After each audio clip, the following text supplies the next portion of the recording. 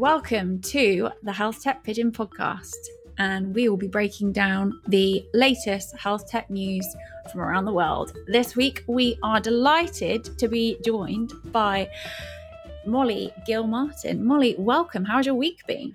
It's been a great week, thanks. It's great to be on here. I've followed the podcast for a long time, so excited to talk about the news this week. Awesome.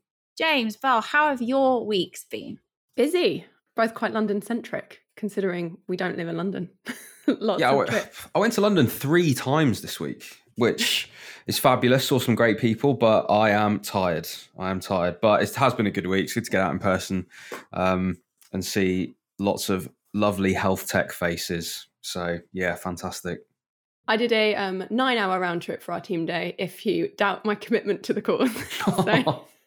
Conversely, James and I tried to cheat the train strikes and tube strikes and ended up on what should have been like a 45-minute drive, taking like 3 hours, essentially. And James did that 2 days in a row. So that was great. I did. Yeah, I didn't learn from the first day. I just sort of did exactly the same journey, exactly the same way, and got caught in exactly the same traffic. So yes. Yeah. Iterate, James. Pavlov's dogs learned quicker than that.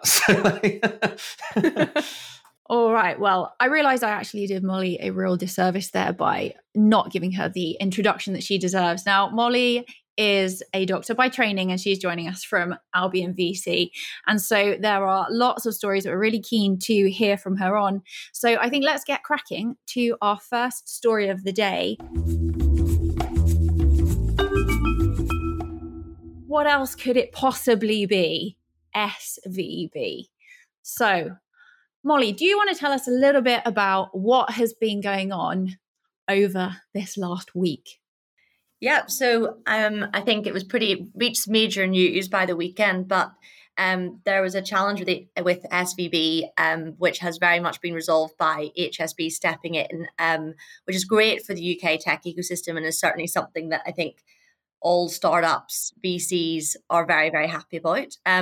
But it was a stressful weekend for startups who were really worried about potentially some or all of their capital. And I think it really demonstrated how an ecosystem can come together, though. And there was a real opportunity for startups to support each other and VCs to support them too. And I'm sure you guys played a role in that ecosystem play too. So I think coming out of it, everyone's really excited about the future. I think everyone's LinkedIn on Monday morning was just SVP. Yes. Yeah. I was following this over the weekend and in various different WhatsApp groups, hearing firsthand from founders just how horrible that weekend was, because I guess the weekend is the worst time for this kind of thing to be happening in banking, because you just feel so helpless. There's so little that you can do, and people having made withdrawals and actually the money not yet appeared in alternative bank accounts. And yeah, it must have been pretty offensive. James, you gave a really good explanation in our team call on Monday when we were like, what the hell has happened? How did this happen? Can you just explain to us a little bit about where this came from and how we got to where we were by the end of the day on Friday last week? Well, I'm no banking economics expert, but my understanding from what I've read of what happened is essentially a bank takes loads of money, you deposit loads of money in the bank then looks after that money. It will do things with that money to try and make more money. If those things don't work, there is then not a lot of money. The bank's going to try and assume that only some people are going to want to hold their cash in their hand. And so you've got this assumption that you can play around with a certain percentage of that money, knowing that nobody's going to call it in. But there's this really interesting spiral that starts happening when the bank has put loads of money in different places to try and grow that money. If that doesn't look like it's growing, people can panic and people can think, oh, I'm going to take my money out of this. And then as soon as that starts, one person does it, 2 people do it, 1,000 people do it, 1 million people do it. All of a sudden, the banks actually put all of their money in other places. So they can't actually give you that money, and therefore you get a bit of a crisis. So that is my understanding of what has happened here. And I think the important thing on that, though, is it's sentiment driven. It's a lot of the panic happened because everybody is super connected in this ecosystem as well. Yeah. And so that spread. And I think, that sentiment, it really demonstrates how the high growth that's happened over the last couple of years in tech, that led to a lot of the challenge you're describing. And so SVB was an really key player in the ecosystem for supporting these startups, many of which couldn't actually get business bank accounts with other traditional banks. So SVB were there as an opportunity, and then the growth led to then this challenge, combined with the macroeconomic environment and rising interest rates. So it's, again, also as a medic like you, James, not an economist by trade, but it is interesting to see like sentiment and trust is so important in healthcare, and that applies actually to lots of other sectors too. And the sentiment and trust piece here, it's great HSBC has stepped in as such a large and trusted bank now. I think it's given a lot of reassurance, but it really demonstrated the importance of sentiment and trust, didn't it? Yeah, it did 100%, because actually, my understanding of this is that what I described about the bank's going to assume that only some of you want to take your money out and they're going to legitimately do loads of stuff with the rest. My understanding is that it was actually the US side that it wasn't working, the other things that they were doing that then caused this panic. But then over in the UK, they were legitimately and happily and business model positively doing things with the money in the right way. But so many people wanted to withdraw their money above normal that it was, to your point, the sentiment that actually just crashed the UK side of things. Very interesting. Yeah, it's a heck of a weekend for those founders. I think one of the things, I guess, my point on it is that, like, as an entrepreneur, you've kind of got enough to worry about without your bank going down. Like, there are these certain things that I think experience plays into as an entrepreneur and as just a human being that gets to a certain age, that's gone through a few cycles of these things. Like, you may have lived through 2008 as an entrepreneur. You may have lived like, there are these things that you've gone through as an entrepreneur that gives you this like thicker skin, or maybe that extra bit of caution and things like that. I think this, again, is just another thing that our generation's had to deal with. Like, certainly our generation of entrepreneurs that had a bank account in Silicon Valley, and this assumption that there are just these things that work, like putting your money in a bank and then being able to take that money out at some point because it's yours, you just kind of take for granted as like, of all the things like hiring and customer and marketing and like all these things, problems that you're trying to solve day to day, like throwing like the bank in, you're just like, oh my goodness. But yes, for HSBC to come in and essentially solve the problem, and for all that to happen so quickly, I think is incredible. Because again, what you don't want happening is then further mistrust, other banks, other people starting to question other banks, more people trying to withdraw their money from those, and then the same thing kicks on and starts happening. So I think, I think incredible for our space, because I'll be honest, like by the time it had like happened and then been fixed, like I was a little bit oblivious to it until it was fixed. I was kind of like, cool, okay. Not a storm in a teacup, but at least it's been fixed. It also shows the importance of communication, because actually with, our portfolio companies and SVB to companies and to VCs, communication in these crises is so important. And actually, to your point, like the operationalization of the crisis management, a lot of it actually revolves around communication. So I think that's another massive learning that comes out of this is over communication is so important at this time. I think one of the other really positive things that I saw, certainly one of the things I saw being talked about and framed very positively as well, was the involvement from the UK government without it resulting in a bailout from the UK government. I think lots of founders saw that as a real testament to how valued the life sciences, healthcare, startup sector is to the UK economy and therefore the government, and that finally being recognised in many ways, and then ending up with that great result that ultimately, it was HSBC that have taken over rather than it requiring that government bailout that I think everyone was very fearful of. So I think that people took quite a lot of encouragement from that as well.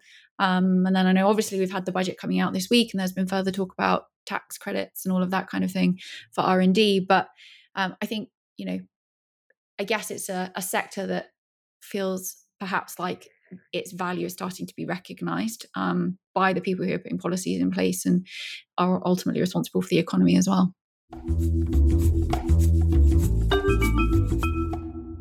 This story story is brought to us by Fierce Biotech and is asking the question, why do so many biotechs face being kicked off the NASDAQ? Belle, what's going on here? Yeah, so a nice article from Fierce Biotech this week in which I had a little lesson in what the stock market is. Molly, I'm sure you can give far more insightful analysis. But yeah, it seems that the NASDAQ are going on a bit of a rampage. So it's been warning lots of biotech developers and pharma companies that they could be delisted from the stock market, which happens when a company's share price remains below $1 for a period of time. Now, over the past year, and this is based in many ways as to sort of high valuations in the preceding years, but only a fifth of the 532 kind of small companies ended up in positive territory at the end of the year.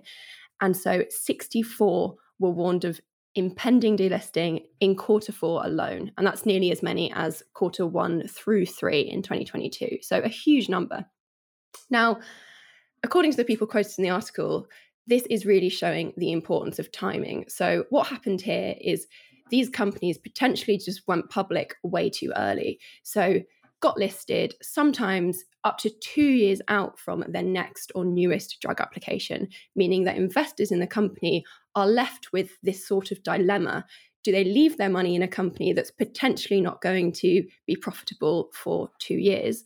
Or do they move it around a little bit in the short term to sort of increase their likelihood of high returns? Now, the article talks about a few different ways that people can pull themselves out of this dangerous territory. So they talk about reverse stock split, which is something, learning point for anyone who's interested, where a company sort of boosts its share point by reducing its current shares. So it might say, we're going to turn every 2 shares into 1 or something like that. But I think really importantly, and actually this was talked about on the previous point about SVB as well, it really highlights the importance of clear communication to both existing and new investors. So I think as long as companies can really be clear about where they're at and what they need, we're going to see sort of a better outcomes here. Now, my favorite comment in this article, and I'll quote it, is no biotech ever really dies from dilution. They die from a lack of funding. So basically, as long as these companies can just keep their name in the game and ensure they have enough money to get them through the next quarter, the next sprint, the next year, they can continue along the road of producing the innovative therapies that kind of ultimately will massively impact patients' lives. So it's an interesting one. Like, it sounds really scary, but at the same time, I feel like it's actually not that impactful at all, really, as long as companies can just sort of hang on in there and get themselves to that point where they're going to be producing those great therapies that will then lead to profit. So that is my view. What do you think, Molly, as someone who speaks the language of finance? And I mean, I had a 5-second or a 5-minute lesson in it this morning. Yeah, no, I think it's really interesting when you compare sort of early stage startups, which are the ones that we all work with a lot, compared to kind of your public companies, and to the communication game is really different. There's a lot more time for sort of ad hoc problem solving at board level whenever you're a private small startup, and it's a very different game whenever you are having to communicate that message to all of your shareholders. So yeah, I'm a big fan of communication. I think it does play out here too. And some of my colleagues on the UCL Tech Fund side at Albion are definitely the ones to talk to about this, because they understand it, super well on the biotech side. Because the challenge with some of these companies is the stuff they're doing is really complex as well. And what I always have enjoyed about digital health is because everyone's a patient. When you can put it in patient-centric language, people can understand what the company's doing. When you get very complex targets and what the biotech companies are working on, the communication isn't just about the financial stuff. It's actually about what you're doing, how that's going to help people, and what the impact's going to be on the market. And it can take a long time. So with biotech investments is another challenge, is that these things can take a while. And so all that communication is really, really important. And when you're doing it in a public space, it's very different to having an experienced board who all totally get what you're doing. So it's a different challenge. And the sums of money are so much bigger as well. Like, we often say biotech is just health tech's more expensive big sister, because it's just the sheer sums are massive and they do take a long time and they are complicated. But ultimately, without that, we you can't be hopeful of building those really, really impactful technologies for patients or medicines. Brilliant. Okay, on to story number 3. Our next story is brought to us from Maddie Ness, and it is a guest editorial from founder of Proximie and co-managing partner of KHP Ventures, Dr. Nadine Hashashharam.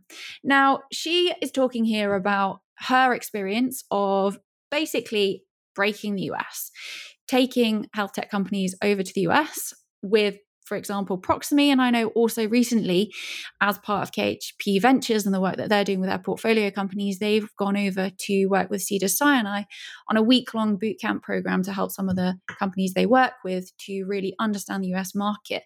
We know that breaking the US is the holy grail for so many digital health companies all around the world, not just here in the UK.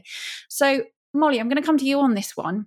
Tell us a little bit more. Why is it such a holy grail for digital health companies and I guess lots of startups? Yeah, absolutely. I mean, it's interesting when seeing a lot of very early stage companies that have started in the UK. Often the last slide of the pitch deck is, the next market will definitely be US. And the reason for that often is actually language, because obviously in healthcare, a lot of the time we're engaging with patients, and the fact that there isn't sort of the development challenge of language means that US is sort of top priority in one level because it's easiest with the product. But actually the second is, of course, the market in the US is just huge. And so if you wanted to scale European geographies, you may need to get 2 or 3, maybe even more. And we've got some of our portfolio companies like Oviva that have scaled, I think, 4 geographies now with their product. But then at the same point in the US, if you can capture the US, that's just, you will achieve exactly the market size you need essentially for your product. Now, challenges is obviously US healthcare market is super complex. And actually, while it's a little bit like saying European healthcare at times, because there's a lot of state variation depending on what your product does. And I think sometimes that complexity, even at a product market fit level, which is sort of the classic term that you'll hear in VC, but does your product actually fit that market? And that requires a lot of analysis of the different stakeholders. You're moving to a provider. Is it the payer? The patients behave very differently based on how their health plans work. And then the reimbursement mechanisms, which are super complex until you get into it, even understanding all of the different existing codes, the process for generating a new code and lobbying for that. And it takes loads of time. And then you've got all the regulatory and legal stuff. Even if your product has any prescription element, you need to be licensed in the state you're doing that. And there's lots of ways that sort of your telehealth companies have worked around this, but there's almost the stuff you can Google, there's the stuff you can get a little deeper than Google, and then there's the stuff of actually going out and doing it and realizing that there's always going to be blockers. And so I think there's a point here about like preparation is key, which is where these sorts of boot camps and even articles like this one that Nadine's written are so helpful to startups, because they start to give them a framework when they're in that discovery process. But you also need to be super well capitalized here. Like you need to have funding to be able to have extra time, because you're always going to come across roadblockers essentially, and that's normal. And I think sometimes that complexity is not always recognized by early stage startups. And the big one actually is also the talent piece, because actually, talent is super expensive in the US. So that links to the capital point, because if you want people that are really experienced and have done this time and time again, health tech is still, it's building obviously, but it's still relatively nascent compared to some other tech sectors. And so your top operators in some of these verticals are expensive. And I think it's a really key thing. It's interesting. I'm actually we've got an extern who I think actually spent some time with Somex, Baz. I don't know if he's at Harvard at the minute doing a fellowship. Went to Harvard from us. So he's spending a month with us as part of his externship during this fellowship, and we're working on a playbook for UK health tech companies that want to scale the US. So maybe we'll have to come back to Somex and report back once we finish some more of that research. Yeah, he needs to come full circle after that. Yeah. Absolutely. Yeah. But it's a massive open question. Is like, how do we accelerate this? How do we support in that discovery? And there's a responsibility for VCs too, how do we share the learnings of our different portfolio companies that have scaled in the US and help speed up that process? Because it's a huge opportunity if you can crack it. It is. I've got a question around timing, because I was having this conversation with someone the other day around when should a startup think about and then practically go about going to the US. And the argument was, well, you should be thinking about it from day one. Another argument was, what's the point unless you've proved that it works in one geography before thinking about the next? Counterpoint, but if you haven't got a possible business model in the US, then why prove that it works in the UK? So there was a lot of conversation around this, basically, and it might be horses for courses, but I wondered what your thought was. Do you expect at the seed stage people to have a US strategy, at least in part? Do you want people thinking about it at that point? Do you want them to actually retain focus in their current geography before even thinking about it? I mean, how do you perceive that? I think it's a really good question, and it comes to your point about when you were talking about SVB, about there's so much for entrepreneurs to think about. And if you're CEO of a business, focus is really important to get stuff across the line. And actually, when doing the US scaling point, some of the companies that have had the most success is where the CEO and some of the early founding team have just relocated there and have completely immersed themselves in the space to understand it. Yeah. And, you can't be in two places at once. We haven't got the tech to do that just yet. And so I think the focus point is really important.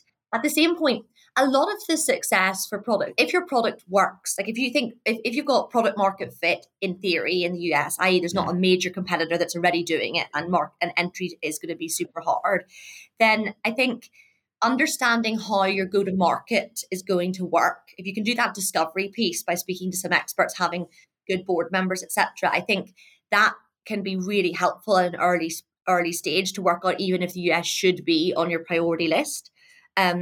So I think understanding and knowing how it links in with existing reimbursement, etc. If you can do that research, is helpful. But I don't think, I would be very surprised if any VC would say they'd expect a seed company to already have a fully built out US expansion strategy. And I think there is an important point about, at seed level, the product often doesn't even have product market fit in their initial geography. And I think really understanding how do you make your product a must-have product for the need you're doing, you have to focus on that. And maybe if you work out that the market in the US is so much greater, then you should just start there. But at the same point, some of the most amazing innovations have come out of the fact that the NHS is really open to innovation and you can get really good pilots, etc. US is a lot more commercial in how it thinks about some of those things and will have much greater, there won't be, I think, as much of the partnership that we've seen in the NHS for early stage innovation, which is something that I just absolutely love about UK health tech. I like that. And I like the clear, actionable advice there of focus. Actually, prove that it works in one place first, with, I suppose, a knowledge that it could and it might get over there at some point. That's fine. But actually, when the time comes, just relocate and focus again. Immerse yourself in it. Understand the problem. Understand the whole ecosystem. Understand how that problem might actually get solved and fit in. And literally just focus on it and dedicate to it and figure out the way. And I think I like that because actually, you're right. It's so easy to get distracted. It's so easy to try and do two things at the same time. It's so easy to then half-ass both and actually get nothing done. And times that by 100 with all the different things that you could have on your mind about, and it's an interesting one actually. When you do get product market fit, you then do have the burden of opportunity in that there are lots of things that could be done that are all relatively valuable. And actually, I think the focus to crack the US is obviously the big one with the biggest opportunity, but there's going to be an element of sacrifice there, I think, about your UK scale or your European scale, or there's going to be sacrifice for what you do with something else somewhere. And actually, it's about coming to terms with that as well. And I think that's something that I'm certainly on a bit of a journey of myself, of figuring out, well, not even figuring out, but I guess coming to terms with, when you do have the burden of opportunity, give yourself a break and actually just pick something. Yeah, but I mean, that's where I think expert networks and sort of the founders should be looking to their investors and saying, who in your network can I speak to? Because if you can get someone that can help you assess that and problem solve it, it's really helpful rather than taking it all on yourself. And I think that's something that at Albion VC we've been really building at the same point as this playbook, is like, how do we get our network together so that if a company wants to go there, we can actually support them in that problem solving discovery piece with the top people. because none of us are experts in everything, right? And I think similarly, when you talk about product market fit, it's also super interesting in healthcare. And we've talked about this at length, James, before, but you see so much problem solution fit. So people have a problem and someone builds a solution for it. And it's, it really solves that problem. But product market fit means someone is then paying for it and reimbursing it. And that is the bit that I think in healthcare is really tough, because there are loads of problems, but not necessarily solutions that people are willing to pay for to solve those problems. I think it's really important to get that nuance. Could not agree more. I think that's also harder to find in the UK, because it's much harder to get commercial traction in a public sector NHS market than it is in a US commercially driven market. And that's not to say that breaking the US is easy. I'm not saying that at all. But I think for founders, sometimes that's not always crystal clear in when they're considering how to tackle the UK market, for example, and really, as you say, Molly, get that full product market fit as opposed to the product solution fit, because the funding models are so complex, but also so challenging. They're vulnerable to dropping out at the last minute. They're unreliable. It's really tough to really truly achieve that. And I guess also what I would be saying there is that actually, if you are able to achieve it in that kind of environment, that stands you in pretty good stead for when you do go to a more commercially focused market, where actually there are more people willing to pay for stuff, I guess. Yeah, but also the incentives, you have to then go back to kind of mapping out the operational processes, which again, James, we've talked about before. Like, it's really fun to think about Lego Hospital, how actually does flow happen? And when thinking about care and provider tech and those sorts of buckets, understanding the flows and where the money flows as well as the patients with that, it's actually quite different sometimes in the US. Just like certain triage tools in the UK don't make complete, they don't necessarily have the same value proposition and business case. But then in the US, if it's actually navigating care differently, it's got a big cost saving. And so understanding the flows and mapping that out with experts is really, really valuable. But also, this is where the ICS strategy is really interesting, because integrated care systems, that's your kind of ACOs, etc. in the US. And so if you get ICS success in the UK, you are making a population health business case in some way, which then does potentially flow into the US around value-based healthcare, in a more transferable way than maybe some of the previous models that we've had in the UK. So let's see what happens, but I'm excited by it. Got some positivity on a Friday, Yeah, we love it. We love it. Okay.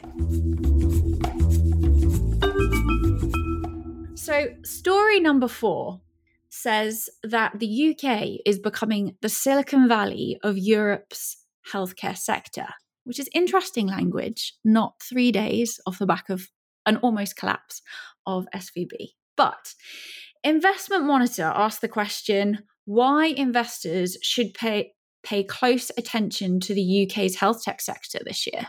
So, Molly, coming back to you, feels like we should come straight to the person in the know on this one. What's this telling us? Well, I couldn't agree more. I mean, obviously, I'm a VC completely focused on healthcare in the UK. So I absolutely love this article. And I thought it hit on some really important points. Firstly, healthcare is quite broken globally because it's not really delivering excellently for the patients, nor for the staff that are working for it, as we've seen this week, and nor is it actually for those paying for it. So tech is a real opportunity for this. And it also, the article mentioned COVID and that opportunity that it has demonstrated. So yes, it's exacerbated a lot of the problems from a capacity perspective, but it's also shown how much adoption of tech we can have in healthcare and how it can really help deliver healthcare in a more efficient and effective way. So we're sort of set up for like a really great platform coming out of COVID for tech adoption. So then if you look at other industries, the pitch ultimately for health tech is that if you look at digital adoption in advertising, huge, retail, less so, but still significantly ahead of healthcare. And if you look at digital adoption and apply some of that transferability to healthcare, the potential for value creation is absolutely vast. And so I think that software came to eat the world. That phrase, we've seen that graph. Part of that was because compute car got a lot cheaper, right? So it was much easier to build these quite complex tech systems and to scale them. And if you apply to healthcare, I mean, you could look at an example would be something like whole genome sequencing. The cost of that's reducing exponentially. So as costs for these really complex technologies reduce, the opportunity to then build scalable solutions is huge. And so software came to eat the world, and maybe healthcare's next. That's what we hope. And I think it's the next few years is a real opportunity actually coming out of COVID, where we've accelerated a lot of adoption. And obviously in tech, as we all know, building a great product that solves problems can be easier than actually getting adopted by those that need to use it, whether it's healthcare professionals or patients. And I think that adoption curve is going to really drive great growth for some of our health tech companies that are early stage now. So definitely a massive fan. And I think what's brilliant also is we've seen over COVID a lot of generalist VCs now look to health tech for opportunities. So it used to be that you maybe had your kind of healthcare IT and digital health specialist funds. And now most VCs are looking, they have somebody focusing on healthcare, health tech. And that's great, lots of capital. I think the important thing is to make sure that you get the right experts. Like I keep bringing it back to this, but I think, healthcare is really complex in all geographies, and we know that. And I think having the right people giving you advice to help you scale that growth commercially is also really important. So yeah, really exciting time. So what do you really think about generalist investors doing health tech? Because we saw the COVID bubble, right? And we saw a lot of people direct, a lot of funds, a lot of individuals direct their resources towards healthcare, which caused a bit of a bubble. A lot of people did get funding. There was a lot of capital, which is great. I do agree, a lot of capital is great. But I think where that leads to lots of investment that then doesn't go anywhere, actually that can cause a bit of, well, digital health isn't actually that great. Look at all these companies that are failing. And I've seen a little bit of commentary about that recently. There's been a few health tech events where lots of stuff's been going on, but I think there've been a few kind of commentary articles about, we're not sure about the future of digital health here. There's lots of stuff going on. There's lots of noise, but where are the exits? Where are the big problems being solved? Like, are we really any further along than we were 5 years ago? So I just wonder that when you trace that back to the funding and the people therefore in the market with a product that they've had capital to develop, that's then, causing a bit of this noise, perhaps, or not as focused, because again, like, it's super nuanced. There's loads of things in healthcare, blah, blah. But I don't know whether that's just an opinion for the sake of it, to be honest, whether I'm just saying that to like make this conversation a bit interesting, or whether or not there's anything in that. Because why would there be specific health tech funds and investors if it weren't so difficult? So can the generalist investors that have a couple of people really do the same commercial viability checking as a health tech fund that's done it for a decade? I don't know, or is on fund 2, 3, 4, 5 of doing it in health tech and biotech. Just a thought to ponder. No, I think we should ponder. I think obviously, Albion VC is B2B SaaS and health tech. And I think what's quite interesting is you do see intersections of healthcare. So Peppy is a great example of a company that's selling, to employers, to enterprise customers. So sometimes actually that generalist view is so helpful to look at, okay, what do good SaaS metrics look like when you're looking at enterprise customers? And so whilst it would be very easy to say, of course, health tech only investors are the best, I think it's really important to recognize that sometimes it being a generalist is celebrated in the world often because you think about things in a different way, and you can bring that perspective to your founders who are completely in the weeds of the challenge, and you can bring some of that structure to the problem solving. At the same point, I think your point about loads of capital going into these companies, I think I like to refer to this as the hype reality gap. So when you see a TechCrunch article or whatever saying company raised at 100 million valuation, that probably happened quite a few months ago because the announcement always is a bit delayed. And it's a point in time that doesn't demonstrate any of the operational stuff we've talked about today. It doesn't necessarily tell the story about that growth. It's a one-off snapshot. And the risk about that is, it's seen as the higher the valuation, the more successful and more opportunity there is in this company. That's kind of the proxy that people take. So what the challenge that can come out of that is if you raise it too high a valuation as a startup, you have to grow into that valuation, or your revenue multiples have to meet that. And so rushing for the valuation that will look great in that article, but actually maybe isn't doing the full analysis of what is the market size, what actually is a sort of realistic amount of that market I can capture, and therefore what valuation could I one day be. And I think it's really important to just be real about it and worry less about what it looks like.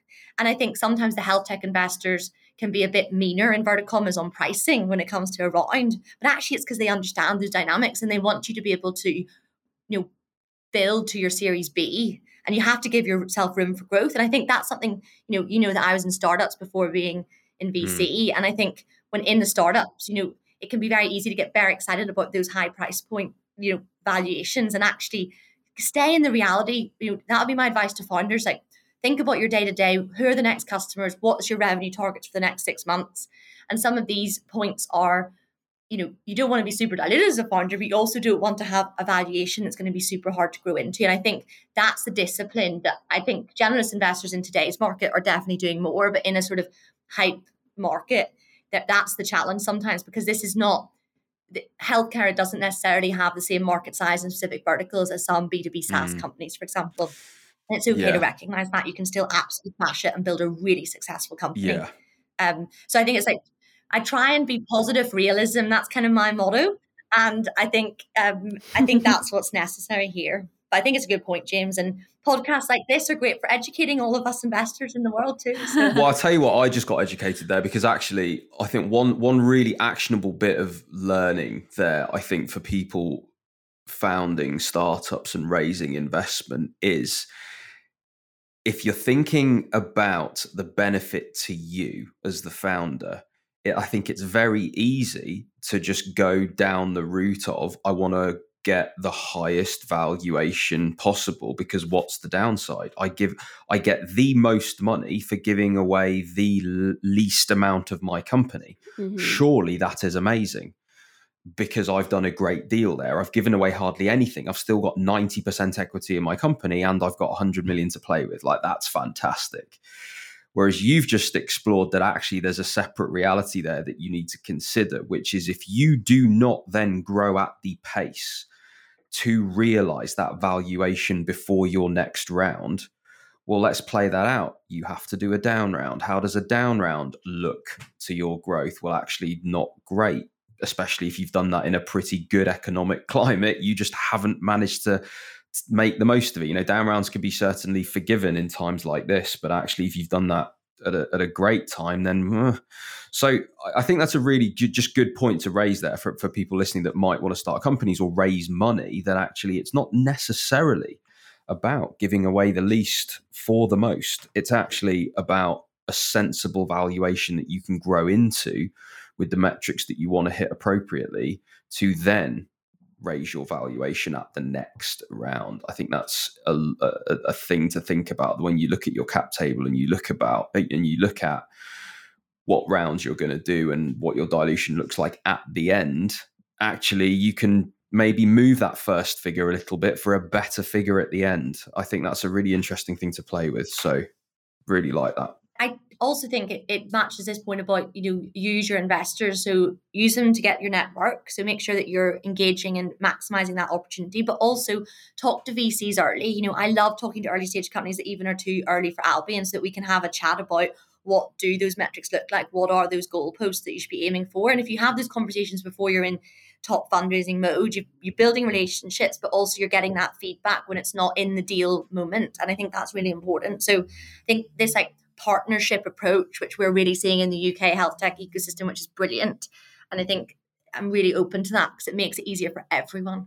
Conversations we often have with founders and people in the space is, it echoes exactly what you've just said there, in that if you're only going out to have conversations with investors when you want to raise, you're 12 months too late to be having those conversations. Investment is about relationships. It's about telling a story I don't mean lying with telling a story, but it's about telling a story of who you are and what your company is doing in the big vision, and really grounding that with the investors, so that when you are coming to the table with an investment proposition and a pitch, everyone already knows who you are. Everyone already understands what you're shooting for. And I think that's something that we frequently see founders maybe missing the mark on, is that, they're so focused on the business itself that they don't quite come up and take a breath to realize that just because you're not going to be raising for another 12 or 6 months doesn't mean you shouldn't be having those conversations right now. And I actually have a question. So obviously we know that the investment market is really challenging at the moment. And talking to both sides of the table, investors and founders as well, we're hearing that increasingly there's this push towards being revenue generating and profitability, more than there ever has been. And that, even at Series A, looking at revenue of minimum sounds like $1 million in a year. Do you think that there is a difference in, I guess, that criteria between your specialist funds? You were saying earlier there that perhaps health tech specific funds may be a little bit more challenging and harder on companies and founders than generalists. Do you think there's a difference between those specialists and generalists in terms of that criteria? Yeah, I think at times there it is, in that it also links to your portfolio and experience. So Albion have quite a few portfolio companies in the tech-enabled care space, so Viva, Helios, NuvaWare. So we really understand things like evolving gross margins. And if you have a service element to what you're doing, your gross margin isn't going to be 90%, right? Or 80%, and it'll change over time. And so if you've got funds that understand that and have experience of it and can give help with that, I think that is really important. So it's not just about profitability and revenue, it's also about unit economics, gross margins, understanding what's the track, like how is this tracking? And it's the evolution and journey, not just the one-off metrics. And I think that's a really important piece. Again, another reason to engage with VCs over time, because they can give you advice and they can say, we actually only do software. We don't do anything that has a service component, or we don't like hardware. Like, get to know quickly. And then you have a couple that you're working with really closely. I think giving generalist metric targets, even revenue targets, it's not fair to really the fact that every business is different and doing really specific things. And you have to understand that business really deeply before you can be giving loads of advice about metrics. Yes, there are some like high level SaaS metrics everyone's looking at, but I do think you have to understand the business, and it comes back to that sort of longitudinal relationship with a VC and understanding your business. That's such good advice. I think we can finish there for today. It's been an investment finance heavy week, but I've thoroughly enjoyed it. Thank you so much, Molly, for joining us. Before we go, tell us a little bit about what you're working on, what's getting you excited at the moment, what's coming up in the next couple of months that you've got your eye on. Yeah, so as I said, we're working on this US playbook, which is key. So if anyone would like to talk about that, please do get in touch. And then, always looking for early stage health tech companies, and really happy to have that longitudinal relationship with lots of you. So so late seed to Series B is Albion's time period, but happy to speak to founders at any point in that journey or a bit before.